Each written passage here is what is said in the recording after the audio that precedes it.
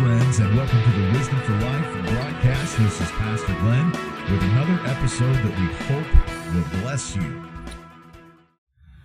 Hey church, I want to welcome you back to our series in Judges. Tonight we're on Gideon part 2, and we're in chapter 7, and I'm just going to go ahead and open up with a word of prayer. Father God, in the name of Jesus, thank you for this time that we can share together. Thank you most of all for your Son, Jesus Christ, and thank you that God, He gave His life for us so that we might live forever with you. We call upon your Holy Spirit, God, at this moment, and we ask that your Spirit would talk to us tonight, speak to our hearts, so that we might become more like your Son, Jesus, and spend eternity in heaven with you. We give you the praise and thanks for it in Jesus' name. Amen. So tonight on part 2 of Gideon, we are going to be talking about the underdog secret. The secret of the underdog. We know that Gideon was in fact an underdog, and I don't know about you, but I enjoy an underdog story, a good underdog story. And probably one of my favorite cartoons as a kid was the cartoon Underdog. And in the theme, I used to love it. It would say this. It says, when criminals in this world appear and break the laws that they should fear and frighten all those who see or hear, the cry goes up both far and near for underdog. And I would love it just before the cartoon would start. There'd be a little old lady and a little kid and maybe a shopkeeper. And one would say, I think it's a bird. And another one would say, I think it's a plane. And the little old lady would say, no, it's a frog. And as Underdog would fly through the air, he would swoop down right into their midst and say, not bird, nor plane, nor even frog. It's just little old me, Underdog. I just love that cartoon. I love underdog stories. I love The Karate Kid, which is an underdog story. I also like Rocky Balboa, all the Rockies, but probably Rocky 5 is my favorite. And if you're old enough with me, you remember the 1980 Olympics where the American team beat the Soviet team in ice hockey. And man, that was fantastic. I remember watching that, just going bananas in my bedroom on that little black and white semi-color TV. The color would go out, it would go black and white all the time, and but it was cool to have one in my room back in the day. So tonight I just want to speak to being an underdog and how you are God's underdog, but by the power of the Holy Spirit you have been called to so much more. As I explained last week, Gideon was not your typical hero. He was first called by God. If you remember, he was at the bottom of a wine press and he was there threshing wheat. And that's a terrible place to be, by the way, because that wine press would be about 6 feet down. It'd be like a hole in the ground, and it'd be a cement hole. And then in order to get the juice from the grapes, that would be another 3 or 4 feet down. So he was way down at the bottom of that wine press and he was sifting wheat. Right? And the wind should blow by and blow away the chaff, but how many of you know the air was blowing by the top of that wine press and he probably wasn't getting much wheat sifted. Anyway, that's where God met him through a messenger, an angel, I believe what we call a Christophany, a pre-incarnate appearance of Jesus Christ, and met him there where he was at his lowest point and said these words to him, Gideon, O mighty man of valor. So he may have seemed like an underdog. He was certainly in a low place. He even told the angel or Jesus in that moment, the messenger, that he's the least from the least tribe. And yet God chose him to be the next judge. And we read in Judges chapter 7, verse 1, then Jerubbaal, and if you remember last week, that's Gideon's nickname here. It's the nickname given to him by his dad after he overthrew the idol, the Baal. But he did it in the middle of the night so nobody could, see what he was up to. He didn't want to do it during the day when everybody could see it was actually him. But Jerubbaal would be the one who topples over Baal. We called it last week Baal Tail Whooper. That's Gideon, right? It says, then Jerubbaal and all the people who were with him rose early and encamped beside the spring of Harod. And the camp of Midian was north of them. Then in verse 2, the Lord said to Gideon, the people with you are too many. They're too many for me to give the Midianites into your hand. Lest Israel should boast over me, saying, my own hand has saved me.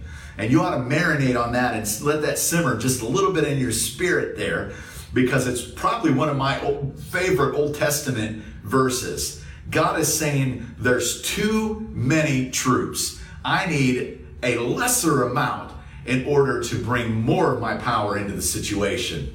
You can learn a lot about how God works from that type of paradigm right there. Verse 3, it says, now therefore proclaim in the ears of the people, saying, whoever is fearful and trembling, let them return home and hurry away from Mount Gilead.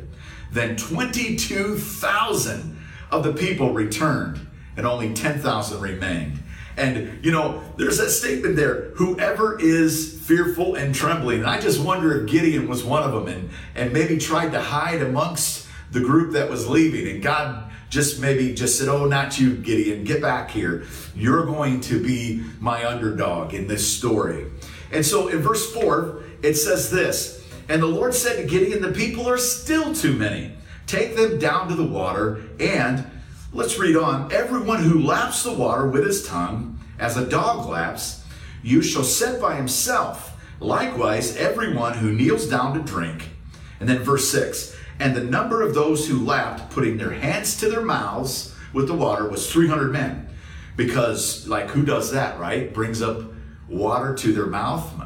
That's me, by the way. And then maybe it's you too. I don't want to be like this next group. Verse 7, it says, and the Lord said to Gideon, with the 300 men who lapped, I will save you and give the Midianites into your hand, and let all the other men go home. And you say, what is the symbolism there? Some of them lapped like a dog, and some of them just got their faces all the way down into the water to drink. Well, maybe you can picture this with me right now. If you're going to drink some water, and if you take your head and you go all the way down to the source of the water, what kind of vision do you have? What kind of perception or perspective do you have on your surroundings? All you're concerned with is your thirst. I think there might be something there, because God said the men that actually pulled the water up and lapped it like a dog, those are the ones that are going to stay with you. And that was only 300, by the way. This is the original 300, way before the movie, or before that Greek battle that was fought later on in history. So think about this. God intentionally, 2 times, weakened Gideon's army. There's so much to learn from that, and I just want to dive right in to what those principles might be. First of all, number 1, when God wants to use us, he often begins by weakening us. He allows us to be in situations where we are weaker in our own self-confidence and in our own strength, not stronger. Now that sounds counterintuitive. That may make you to think that God isn't on your side, but he most certainly is. For God to be able to bring and show his power through us, he must pull us away from what we think is our strengths, so that we might focus completely on revealing his strength and his power and trusting in that alone. You see, God never delights in hurting us, but God wants us to trust him, to depend on him. That's the most important thing. And that's the most important thing we can ever learn in life. So sometimes God reduces the size of our army so that we have no choice but to trust him and him alone. You say, what does that mean, God reducing my army? Well, let me give you a couple of pictures here. Maybe as you get older, you're not as strong as you used to, but you begin to grow in wisdom. You begin to grow in your trust in God's strength. And you begin to show more of God's power in meekness and in kindness and in love. And you have even a greater effect because you're no longer trusting in your flesh to get God's work done. You're depending on his Holy Spirit. How about your job? Sometimes God might bring you to a place in your job where you have a setback. But I want you to remember tonight that every setback that we experience as believers is really a setup in God's hands. What do I mean? Well, simply put is, sometimes we look at a pullback in our life and we think we're going the opposite direction. But the reality is, God has our lives like an arrow in a bow, and he's pulling us back only to promote us with a great release so that we can fly forward. What happens is we trust in him even more. So there's many ways that God may cause us to be limited in our own strength, in our army, like Gideon was. Maybe one other way would be possessions. Maybe God would call you to a place that in order to follow him, like the rich young ruler, in order to follow him, that you must sell some things or get rid of some, give some things away so that you have the freedom in your life, so that you have less attachments and more concentration on spending time with the Lord and doing what God has called you to do. You know, if you were to pack up everything in your life right now, it couldn't go with you anywhere God wanted to call you. Sometimes you have to be willing to scale back so that you can do more and pull forward in God's grace and in God's power. If dependency then is completely on Christ, and that's the objective, then watch this. That kind of weakness is actually to your advantage. And that's what God is teaching us here throughout the book of Judges. There's an overarching kind of theme. If you remember, God chose Deborah and Jael. He used women, which no one expected would bring about the great victory that even preceded here in Gideon's life. Maybe you're at a place right now where God has kind of diminished your army or your strength a little bit. Put your hope in God alone. Maybe you're at a place that maybe your spouse has failed you, but please know that God will fill every void. God will not fail you. Maybe you're at a place where you've been laid off. Maybe recently your health has started to fail you. But God is a friend that sticks closer than a brother. God will give you the strength that you need. God is a supplier. He's always there, and God is faithful. I love what Paul says in 2 Corinthians chapter 12, verse 9, where he says, "Therefore, I will boast all the more gladly about my weakness." How about that? "So that Christ's power may rest on me." So that's the point. When God wants to use us, often he allows us to get just a little bit weaker before we become stronger in him. And here's number 2. God will send salvation not through human might, but through the weakness of our humble obedience.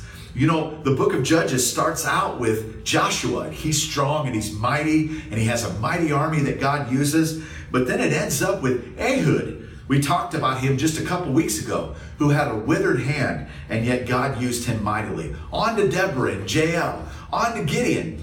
God uses weakness, and he uses it to be a vessel for his strength. Think about this time and time again. Jesus was used by God. He was confronted with, the whole world was confronted rather, with the weakness that Jesus had. Before his trial, we find him washing the disciples' feet. The activity of the lowest form of a servant was right there. During his trial, he was maligned and mocked. He was spat upon, unable to defend himself. He was so weak he couldn't carry his own cross. In fact, he needed help with that. He dies then with his hands stretched out wide, nailed to a cross, the ultimate picture of weakness. Well, God's got Gideon's army down to the size that he needs it, folks. And so we read in verse 9 how things begin to pan out. Next, we see that same night the Lord said to him, "Arise, go down against the camp, for I have given it into your hand." Verse 10, "But you are afraid to go down. Go down to the camp with Purah, your servant." I love that. God says, but if you're afraid to go down, I want to send somebody with you. How many of you know we all need a friend? And God didn't stop using Gideon just because he needed somebody to go with him. I'm thinking of Moses. The same thing happened as Moses was called by God to go and confront Pharaoh. He said, you know, I'm not a man of great speech. And some scholars have even said that maybe Moses had a stuttering problem or he wasn't a great orator at all. It doesn't end that way. You know, the rest of the story, God certainly uses Moses to write the Torah and to preach and to teach and to lead Israel through the wilderness, 4 million plus strong. But God says, it's okay. You take Aaron with you to go and confront Pharaoh. I just wonder if you need somebody to go with you. Maybe there's someone at the church, or maybe I could be that friend to you. Would you please reach out? Just private message us, even online this week. Private message us in the church, and we'll get back to you. Maybe we can pray with you, or call you, or bring our faith together with you so that you can overcome what you're facing and what you're going through. Gideon certainly needed it. Let's look at verse 12. And the Midianites, it says, they lay along the valley like locusts in abundance, and their camels were without number, as the sand is on the seashore in abundance. Verse 13. When Gideon came, behold, a man was telling a dream to his comrade. And he said, behold, I dreamed a dream. And behold, a cake of barley bread tumbled into the camp of Midian, and came to the tent and struck it so that it fell, and turned it upside down so that the tent lay flat. Verse 14. And his comrade answered, there is no other than the sword of Gideon. This is no other, rather, than the sword of Gideon. God has given into his hand Midian and all the camp. This is really, really cool stuff here. There's a vision here that is seen. And this vision here is seen in such a way that it starts a stir. And it's a vision of a barley cake, a cake of barley that just tumbles into the camp and destroys a tent. And I just think, for me, I think of biscuits. And I think of those really thick biscuits that you get from Pillsbury with all the butter in it. And oh man, those are so good. I could take about 2 of those with some gravy anytime. Sausage gravy on biscuits is great. And I want you to see this. It's a picture of not a spear, not a sword, not a hurricane, not even a rock that comes down. It's a tumbling piece of bread, or today it's a tumbling biscuit. It's like, here comes Team Biscuit. Imagine this, a football team called the Biscuits, and they've got a mascot that's just a big Pillsbury boy, and he runs out on the football field. And imagine that team winning the day, and imagine them being the smallest team that ever played football, going up against the largest team and the most successful team that had ever played. And imagine Team Biscuit winning the day. That's this vision that this man has. Now Gideon recognizes that this is in fact God reassuring him. So in verse 15 we read, as soon as Gideon heard of the telling of the dream and its interpretation, he worshiped. And he returned to the camp of Israel and said, arise, for the Lord has given the host of Midian into your hand. And that's the third thing we can learn very quickly from this story, that God patiently deals with our faltering faith. I find it really comforting in this story how God takes such time and patience to reassure Gideon, and how it comes from different places. You know, Gideon is allowed to go down with Purah. Gideon also receives this word from the camp about a biscuit, about a barley cake rolling into the camp of the Midianites and destroying them. God again and again is reassuring Gideon. God tonight, I hope, is reassuring you, is stirring up your faith, is comforting you, is showing you that he is strong, even in areas where we are weak. You know, I think about that man that approached Jesus in Mark chapter 9, verse 22. It says, a man with a sick son came to Jesus and said this, Jesus, if you're able to do something, have pity. You know, I would expect Jesus to have said to this man, if, what do you mean, if I'm able? Don't you know who I am? Don't you know? Instead, Jesus says, everything is possible for those who believe. The man's response is interesting too. He says, I believe, Lord, but help my unbelief, right? Now at this point, if I were Jesus, I might have said something like, well, you double-minded man, you're unstable in all your ways. Go and learn some scripture and memorize it really well. Come back and quote that well to me and do it in faith and in boldness, and maybe I'll heal your son. That's not what Jesus did. In fact, the scriptures say in Mark, Jesus healed the boy. Maybe you're like me and you doubt all the time. You have belief, but you need God to help you with your unbelief. I want to remind you tonight that God isn't turning away from you. He'll take what little faith you have in him and he'll multiply it.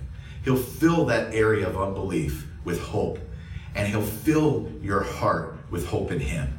He'll show up in those weak areas with his strength. That leads us on to number 4. At some point, you got to take the risk. At some point, you got to obey God. You got to take a step of faith. Think about what's going on here in this scene. Gideon is afraid, and God is trying to reassure him here. So God tells him to go deep into the Midianite camp, close enough to overhear a conversation that's in the Midianite tent. And what's the lesson here? God will patiently develop your faith, but it requires you from time to time to take steps of faith. That's awesome, isn't it? That blesses me tonight. I need to take steps of faith, but God is always faithful in those steps. And he gives us another word and another directive from his word each time we're willing to take another step of faith. I want to remind you what the scriptures say in Psalm 119:105. It says, "Thy word is a lamp unto my feet and a light unto my path." You know, God's word and his hope and his power that comes from his word moves ahead of us as we move. Thy word is a lamp unto my feet. Imagine this, if it's a lamp unto my feet, each and every time I take another step and another step, the light moves forward and ahead. I may not be able to see what's completely ahead of me, but that's okay.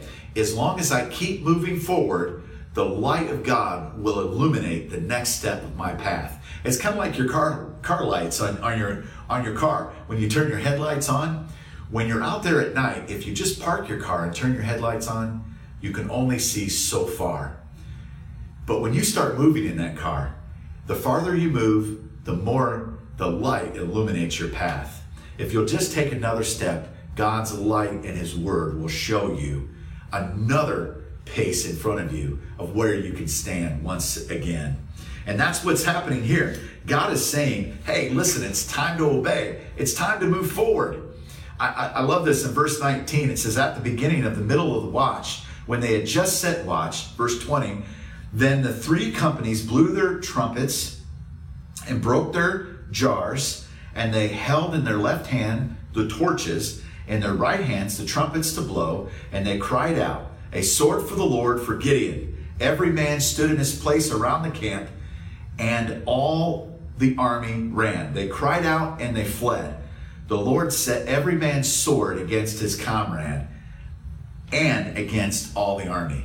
So as these trumpets blew, as these jars were broken, as they seen these flames, these lit torches that were in these jars, the enemy camp itself woke up all groggy. What's going on? They heard the sound and thought they were being invaded. And so they turned on each other, not being able to see who it was in the camp with them. It was actually the rest of the Midianite army. And they began to destroy one another.